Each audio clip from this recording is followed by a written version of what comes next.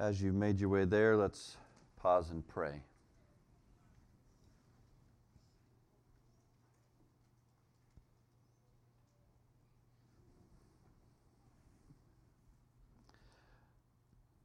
Father, this is your book, and these are your people. And what a wonderful combination that is when we sit underneath your word. And so I pray that you would position our hearts and our minds there by your Spirit to discern what your will is in hearing this word. Make us to know you more, and thereby to know you as supreme treasure and pleasure and goodness, as Lord, as Master, as our hope, as our King. So I would ask that you would make yourself known to our hearts in that way as we approach this text. In Jesus' name we pray. Amen. All right, we come off the heels of a few messages that help to clarify, as we communicated, what the will of the Lord is for His people and what the will of the Lord is for His people as they gather in the way that we gather and do what we do. And all of that is to bring you to Himself someday. And up until that point, we have the opportunity, I won't say obligation, even though there is that, but we have the opportunity to know Him more, to plunge into the depths of what we've been invited into, to meet and to know an infinite God, and thereby to find that He is the supreme treasure, joy, goodness that we are to look to, and that even in looking at Him, you will find what it means to follow Him in obedience, to abide in His word, to obey these commands, especially to love Him and to love one another.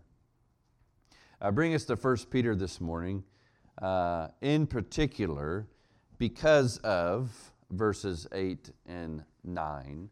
But I also want to bring us into this moment in time to these people that Peter is writing to, probably sometime in the mid-60s. And to the key of what it is to understand this whole letter, which is going to be found in 2 words in verse 1. And then to cross that historical and cultural bridge to 2023 and to apply this to us.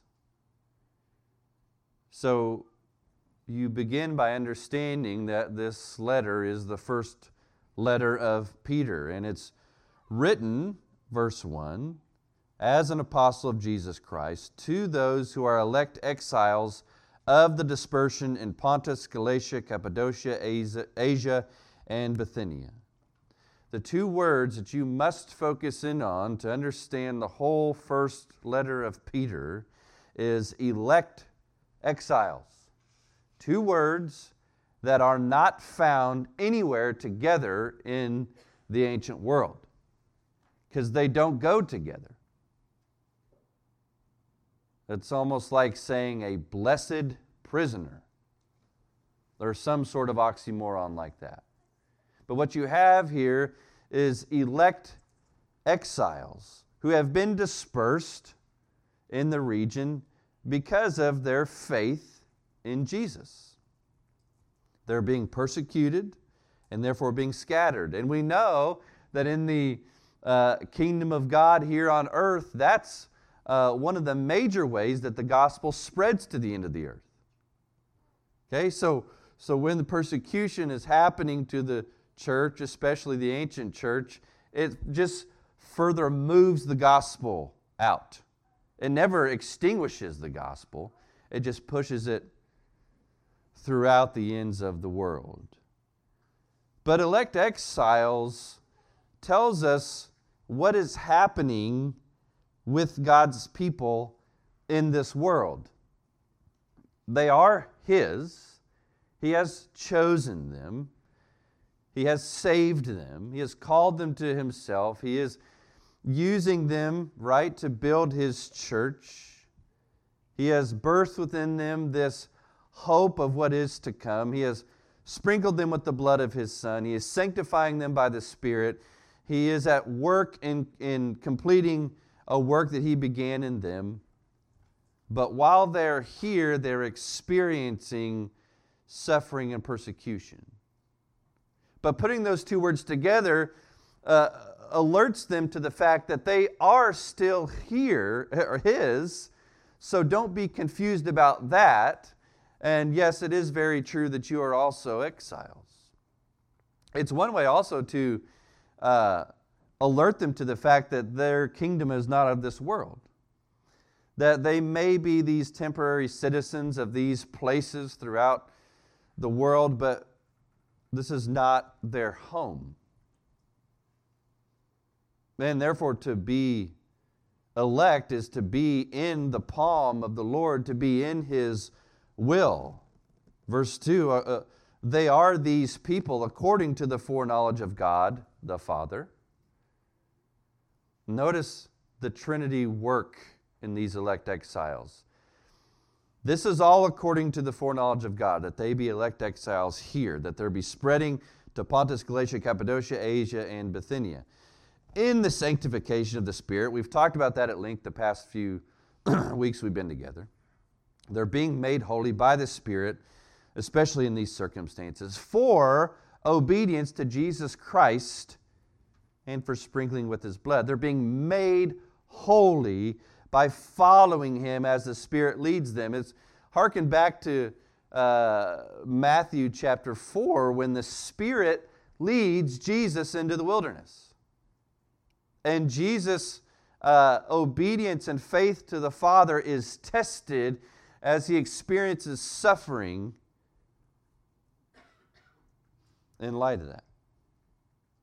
And so the same thing is somewhat taking place. We're being pressed, tested, as He's going to reveal later on, tested by fire, that our faith is shown to be genuine to the praise of Jesus. But the Trinity is here at work doing this very thing.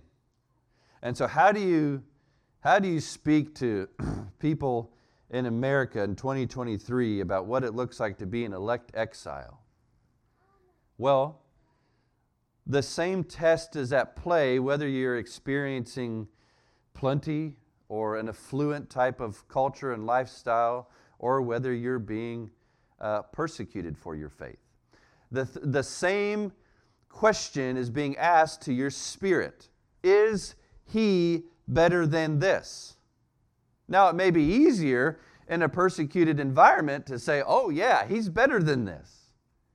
But what about an environment like ours, where it begs the question every single day that you get up, is it better to know the Lord and to seek Him than to enjoy this pleasure, whatever the case may be? Now, good gifts and pleasure come down from the Father in heaven, so they are to be enjoyed, but they're to be enjoyed in light of Him. In other words, they're supposed to point further to Him so that you press in to an infinite God to enjoy infinite pleasure. But the same question is asked of you.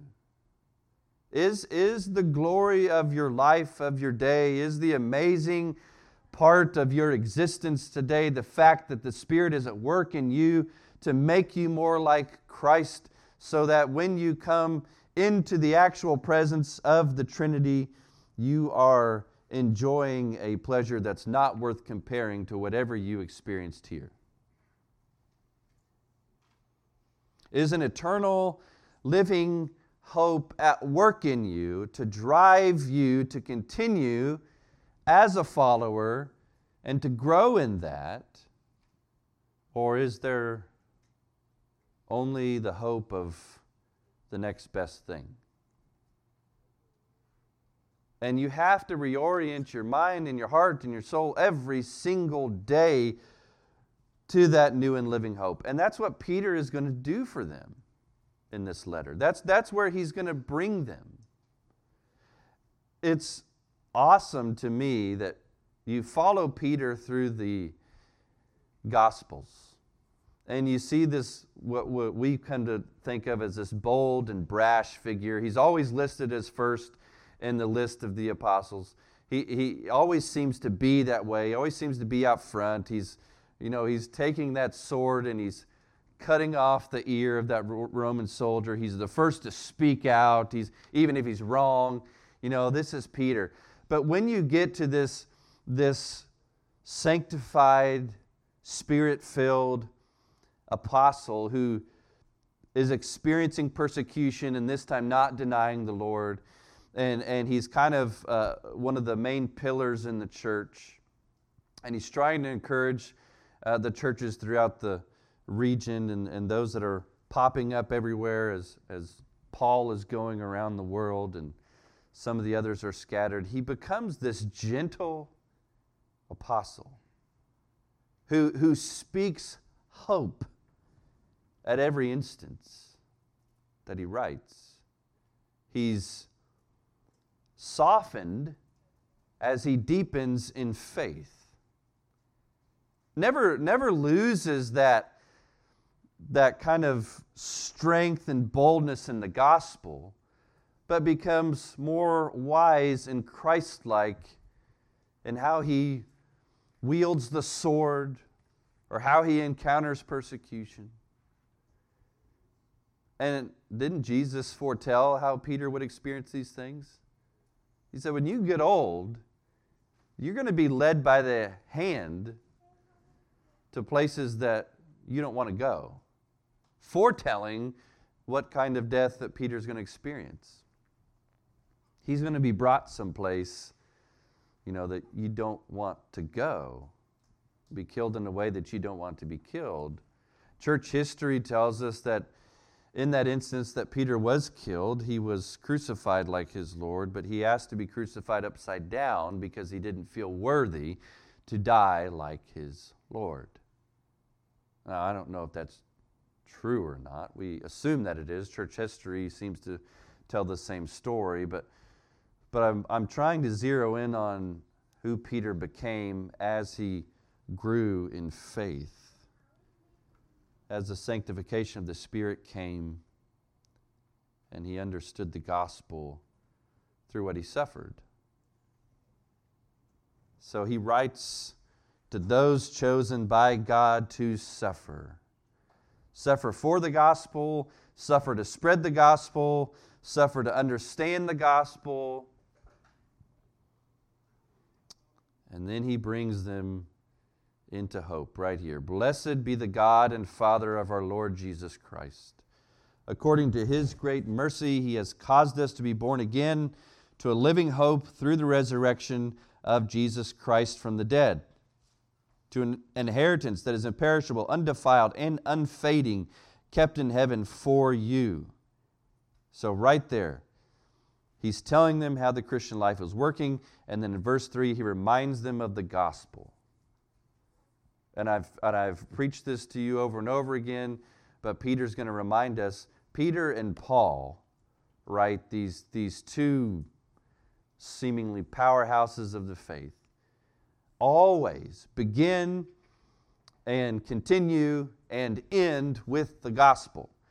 If you forget to meditate on what your hope is or forget where you're going, then you're going to run out of steam in the Christian life pretty fast. It's taken me a long time in life to realize that I have to have the end in mind with whatever it is, or the goal in mind to continue on doing what I'm doing, or to continue on in the hard thing. And the hard thing is simply waking up every day sometimes as a Christian, because it means certain choices. It means dying to self. It means being willing to be put on the chopping block for your faith. And you can only do that if you know, if you believe, if in your heart you have full trust and confidence in this living hope that we have been born again unto. And Paul says in 1 Corinthians 15, if Jesus Christ is not raised from the dead, then we above all are to be pitied. If He's not raised from the dead, then eat, drink, and be merry. Enjoy your life. Tomorrow we die. But if He is, then it means certain things for us today. It means certain things for us when we leave here. It means certain things for us when we go to sleep tonight. It means certain things for how we sleep tonight.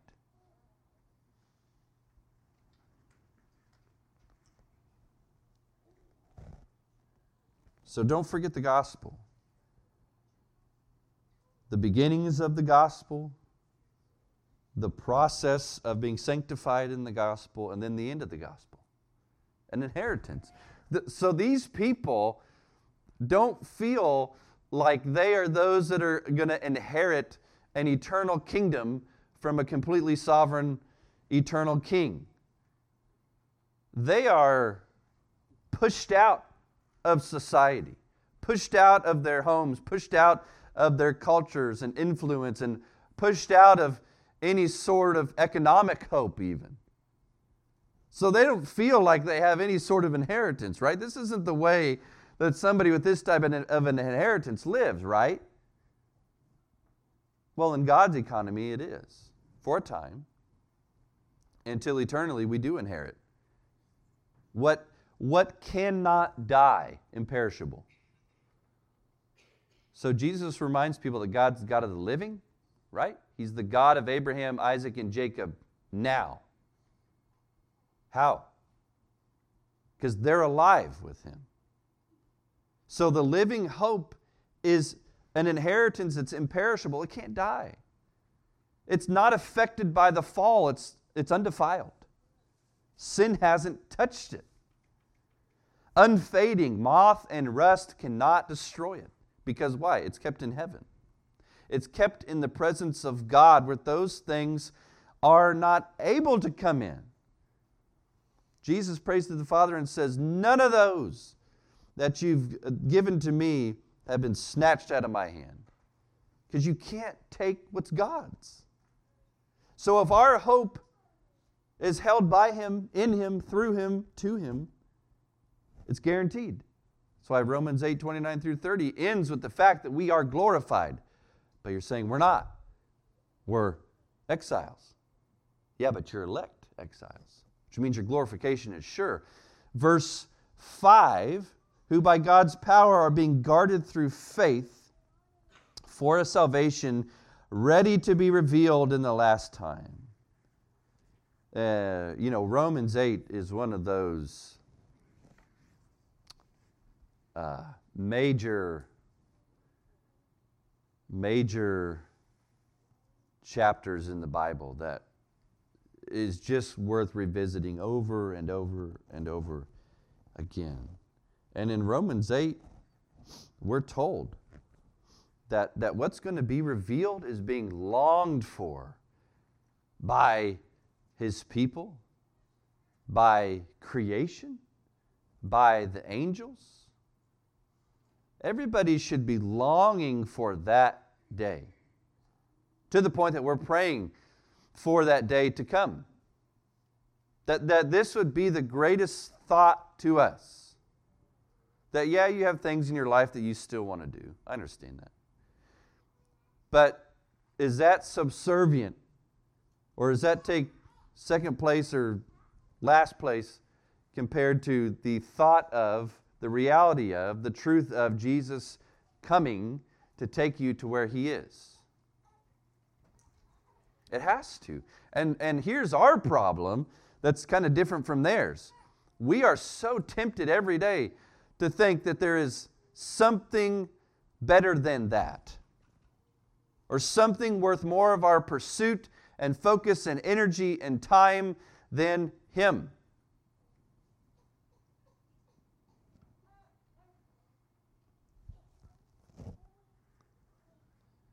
So, verse 6. In this you rejoice, the gospel, what he just explained, verses 3 through 5. In this you rejoice, though now for a little while, if necessary, you have been grieved by various trials. So trials and testing are not meant to be pleasant, but they are meant to result in good. Paul writes in 2 Corinthians 4, another amazing chapter, "So we do not lose heart. Though our outer self is wasting away, our inner self is being renewed day by day. For this light momentary affliction is preparing for us an eternal weight of glory beyond all comparison. As we look not to the things that are seen, but to the things that are unseen. For the things that are seen are transient, but the things that are unseen are eternal." So you don't see a full revelation of glory, but yet in faith you do. Otherwise, you wouldn't be a believer. Otherwise, your faith would be null and void if you didn't believe in the things that have not yet been seen. A lot of the things that are seen, that are temporary, that are passing by, passing away, are evidences of what is to come, of the glory of a God who creates, who transforms, who redeems, and who gives us a living hope of something yet better to come. A lot of you like to go to Colorado. Brother Ray just got back from there. And it's gorgeous, right? You look at these mountains and it's just mind-boggling that these things exist and that these places exist. And yet they are not even worth comparing to what He's going to do in the new heavens and the new earth. In fact, they're not even worth comparing to the New Jerusalem, which is His people. The glory that will surround and resound from all these things is beyond comprehension. And we just read in 2 Corinthians 4, there's like an eternal weight that's beyond comparison. It's like so big, the joy of it, the glory of it, that you have nothing to compare it to. So we're seeing a wasting away of our outer self, of the outer things, the things we see, the things that are passing by, this world and the people in it. But for those who have been born again to this living hope, the soul is being renewed. You are being grown. You are maturing into this believer that's going to be part of a church presented to Christ on the last day. It's like the old illustration of the caterpillar that becomes a butterfly, right? You see this worm-like figure, and then eventually he goes into this chrysalis. Then you'd be like, well, that was it. But then something beautiful, unimaginably beautiful, emerges and flies around in all its glory. Now, I'm not promising you that you'll be able to fly. I don't know where we got that idea. But there is a glory for you that is unimaginable. And you have to keep your mind and heart set on that. It is not wrong to want that glory, to want that imperishable, undefiled, heavenly existence, even physically. You're supposed to. You're supposed to recognize that we have contributed to this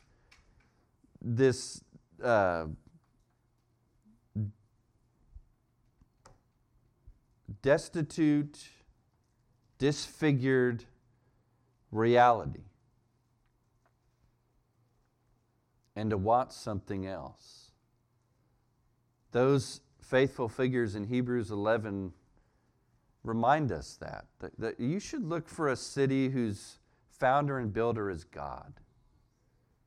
Paul even mourns his own body and is like, man, I need to get a new one of these.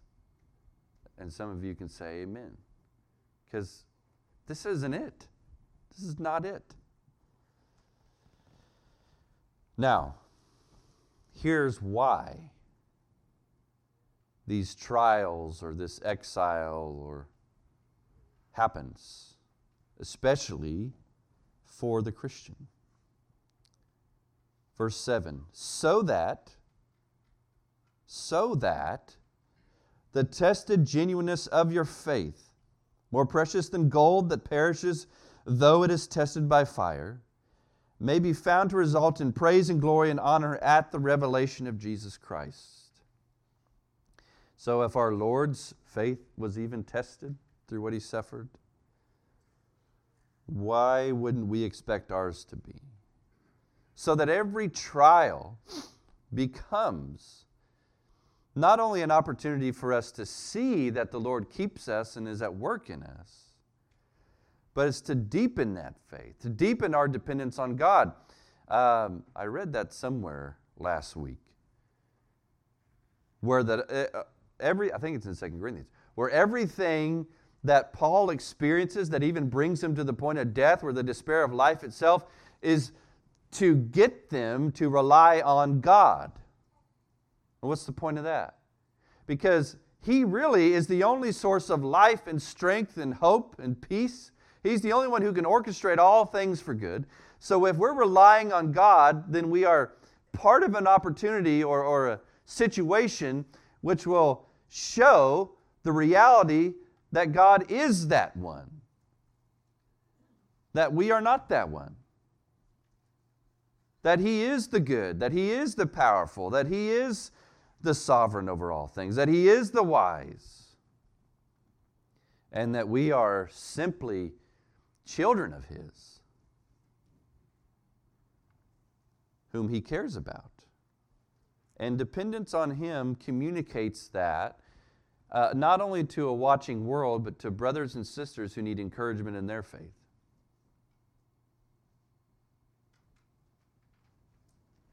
So, but the big idea in the testing of your faith is that it's going to result in praise and glory and honor. Not for you, but for Jesus Christ, who is doing this work in you. We just read in verse 2 that the sanctification is done by the Spirit, and it's to be obedient to Jesus Christ, who sprinkled us with His blood. So when we become this holy people, which we're going to get to at verse 13, He gets praise and honor and glory. You get the benefit of being His people who exist in His glory, but He's doing it. It's from Him. He's the source. He's the reason. He is showing just what His grace and mercy and loving kindness can do, even against the backdrop of evil and sin and death. Even against the opposing powers of the spiritual realm, His grace and mercy and love can transform eternally to the praise of His glory and honor.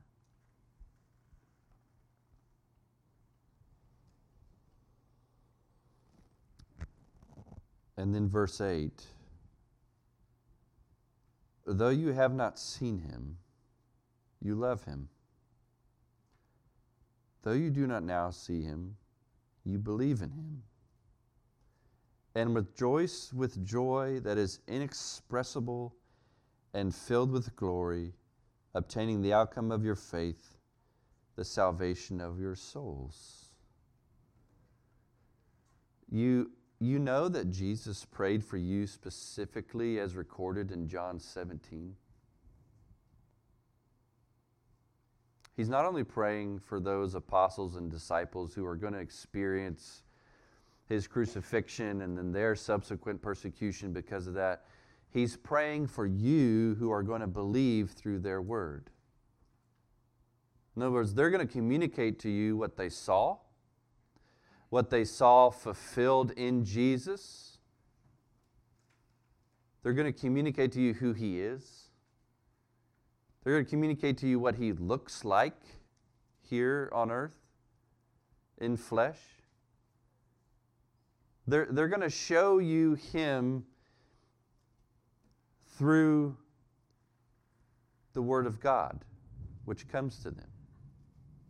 They are going to be about what we are going to be about. Seeing you see Him. And if they're about that, then we should be about that. Because I can't paint you a picture or buy a mural anywhere that will show you what Jesus looks like. But I can tell you, and then you don't have to see his physical face right now. You should want to, but all you're going to have to hear about is what he looks like through this. And his word will show the world that it is powerful enough to transform the sinner, to keep them even to the day of the salvation of your souls, which is the outcome of that faith that we have in someone we don't see. And isn't it quite amazing that through the living and abiding Word of God, that people get born again to a love and a desire for someone they have never seen or touched in the flesh? And I would say that's not because we're delusional people. I would say because that's how amazing he is, that even just hearing about him is so much more transformative and powerful than anyone that has ever or will ever exist. You know, I bought this book a while back about Bo Jackson, and it's called The Last American Folk Hero. And some of you watched Bo Jackson in the flesh, saw this incredible athlete do things that seemed superhuman. You know, climb the outfield wall, throw somebody out from left field when they're taking off from third base. I mean, just do weird things. Just snap bats over his head, which is far more difficult than it looked. Yeah. So, and the thing about it, when you read this book, is you do read about a folk hero. You read about somebody who seemingly, you know, saved planes from crashing and all this sort of stuff. And it's amazing. It's an amazing figure. You're entranced by this. But it's not transformative. It's interesting. It's crazy. It's unbelievable, but then you shut the book and you're done. But when you read about somebody like Jesus, when you read the gospel, when you read about who he is and what he's doing and what he's done and what he's said, when you're actually able to see with eyes of faith who you're reading about, it is eternally transformative. And I always tell people that's why you're not glorified yet. And that's how you get glorified in heaven. We have glimpses of him. We have images of him enough to transform us, begin to transform us into his image. But when you actually see him face to face, that's how you go from sanctification to glorification. You see the object of your faith. You're living in his actual physical presence. The revealing of these things that Peter just talked about at the last day is what is going to make you glorified. It is incomparable. That glory is incomparable to everything else you've experienced here. So much so that it is going to make all the desire for sin and the flesh just fall away. I don't know what else to say. And he tells them, concerning this gospel, this salvation, the prophets who prophesied about the grace that was to be yours searched and inquired carefully, inquiring what person or time the Spirit of Christ in them was indicating when he predicted the sufferings of Christ and the subsequent glories. Understand this, that your Old Testament prophets and authors know by the Spirit of Christ in them that there's a person coming who's going to suffer and receive glory for it. In other words, they know the gospel. Jesus even tells them that, look, Abraham looked forward to my day, saw it, and was glad. They're looking for him. They know He's coming. They know what He's going to do. And they know what's going to come of it. And they also know He's not revealed in their time, verse 12. But they're experiencing and writing these things and predicting these things by the Spirit of Christ in them for us. And then we get to see the revelation or hear from those who saw the actual revelation of these things. And he tells them, these things have been announced to you, they've been preached to you by people who have seen them. This is the good news given to you by the Holy Spirit sent from heaven. And it gives this interesting phrase at the end of verse 12, things into which angels long to look. The angels don't experience what humans experience. They're certainly loved by God. They're certainly dwelling in His glory. But they were, from the beginning, have done that. They haven't experienced grace and mercy from a crucified Savior. They haven't seen God take on their flesh and die for them. They are blown away how that benevolent, immensely benevolent grace and mercy transforms disgusting enemies of God. The angels that are still with Him in His presence have never been enemies of God. They don't know what it's like to be on the other side of things and to be brought from death to life. They've always been spiritually alive to Him. Or the ones that fell with Satan then became spiritually dead, and there's no return. So the gospel thing that's happening here is amazing to them. So much so that we're told that they rejoice when God brings one of these sinners to repentance and faith. They're rejoicing. You think that's some sort of spiritual illustration. That's an actual heavenly reality. They understand how to worship. And they praise and worship when that happens. So there's always praise and worship in heaven because it's always happening. So how do you move from there on with the rest of your life? You want to get caught up in these moments of looking forward to the glory that is to come, the hope that is to be yours. Okay, now, like the angels tell the apostles as they're watching Christ descend into heaven, okay, now He's going to come back that same way. Let's move on. Because we're not there yet. So, therefore, preparing your minds for action and being sober-minded, set your hope fully on the grace that will be brought to you at the revelation of Jesus Christ. As obedient children, do not be conformed to the passions of your former ignorance, but as He who called you is holy, you also be holy in all your conduct. Since it is written, you shall be holy, for I am holy. Now, we said sometimes in recent weeks that to preach sanctification is to just lay burdens on people.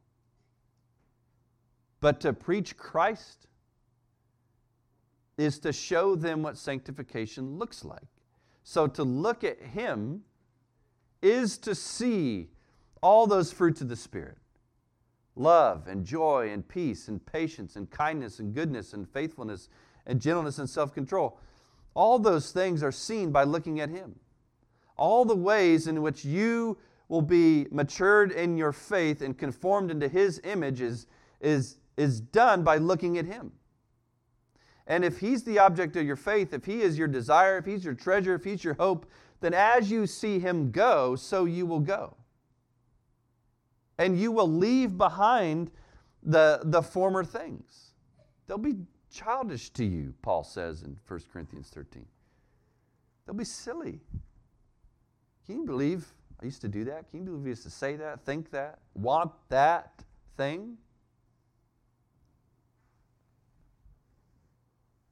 He's making a holy people. We already looked at what's being presented to Christ in Revelation 21, or predicted in Colossians 1. He is going to have a holy, spotless, blameless bride. And the bride is the collective people of God.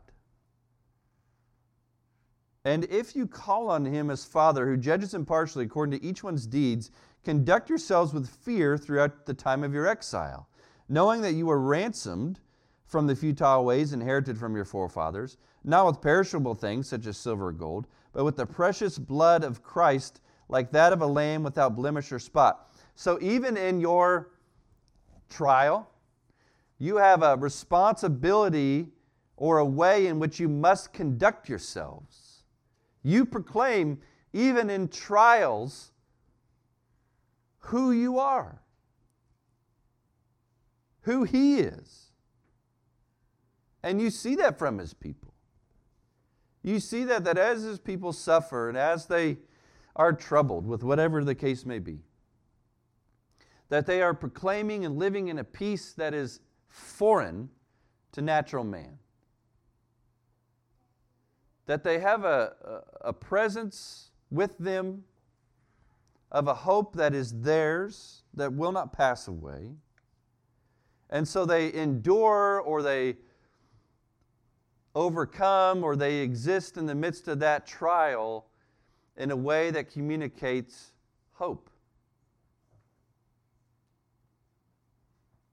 We're told in Revelation and in Romans 8 that those martyrs, those people who are being persecuted to the point of death for their faith in Jesus, they conquer or they overcome by the word of their testimony, the blood of the Lamb.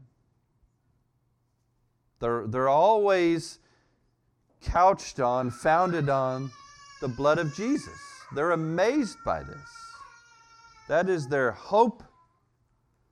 That is their greatest treasure. Verse 20, He was foreknown before the foundation of the world, but was made manifest in the last times for the sake of you, who through Him are believers in God, who raised Him from the dead and gave Him glory. Why? So that your faith and hope are in God. So, this is happening for His glory and for your good.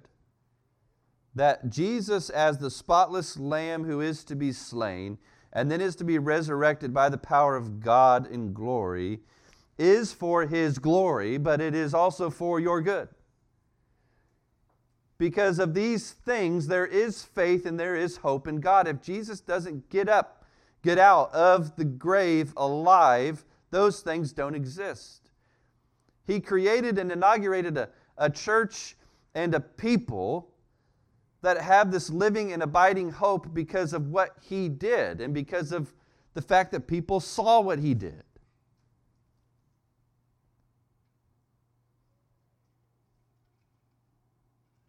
So you can take everything we just said, remembering the gospel,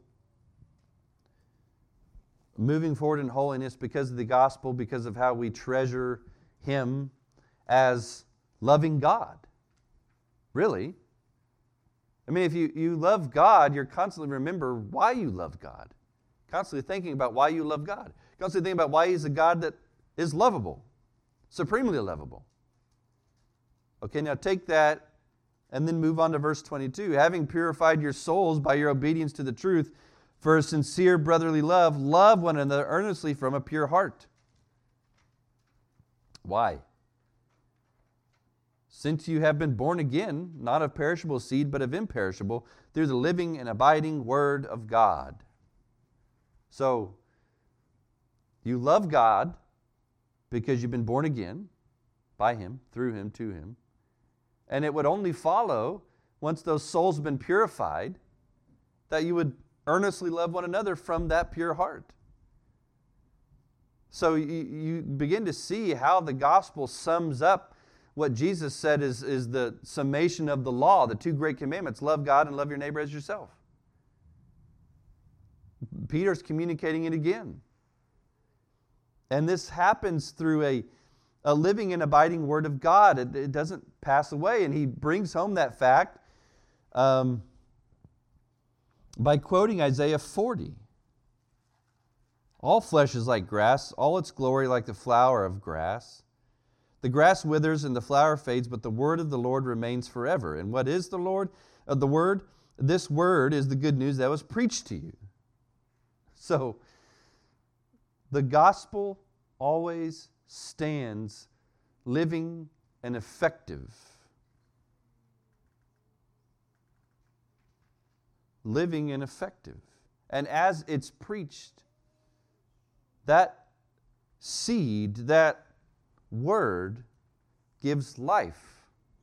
And we're told in John 1 that word is Jesus.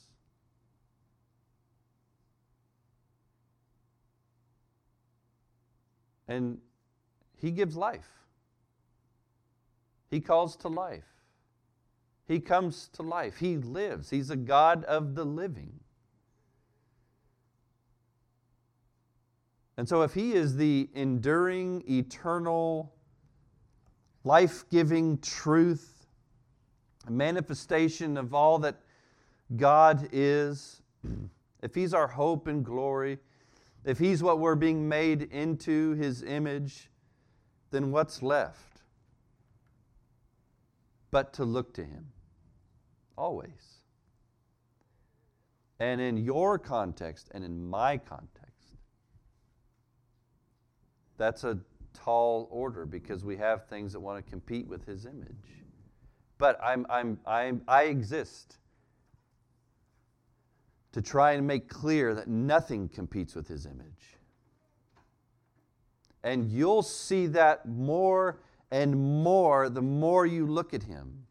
That's why our prayer this month is that you would grow in the wisdom and knowledge of God. The more you know him, the more you know who he is, the more you know what he said and how good that is, the more you know of the hope that he's explained for us to look forward to, the more that's what you treasure above all else. It becomes evidently clear, obviously clear, that he alone is worthy of that supreme place in our hearts and minds and focus and times and wallets and whatever else you have.